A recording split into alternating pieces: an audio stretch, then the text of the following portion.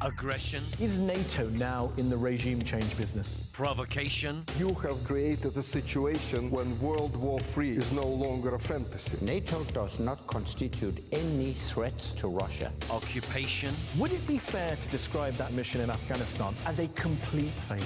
NATO's former head makes his case. Our task is to protect allies against attack.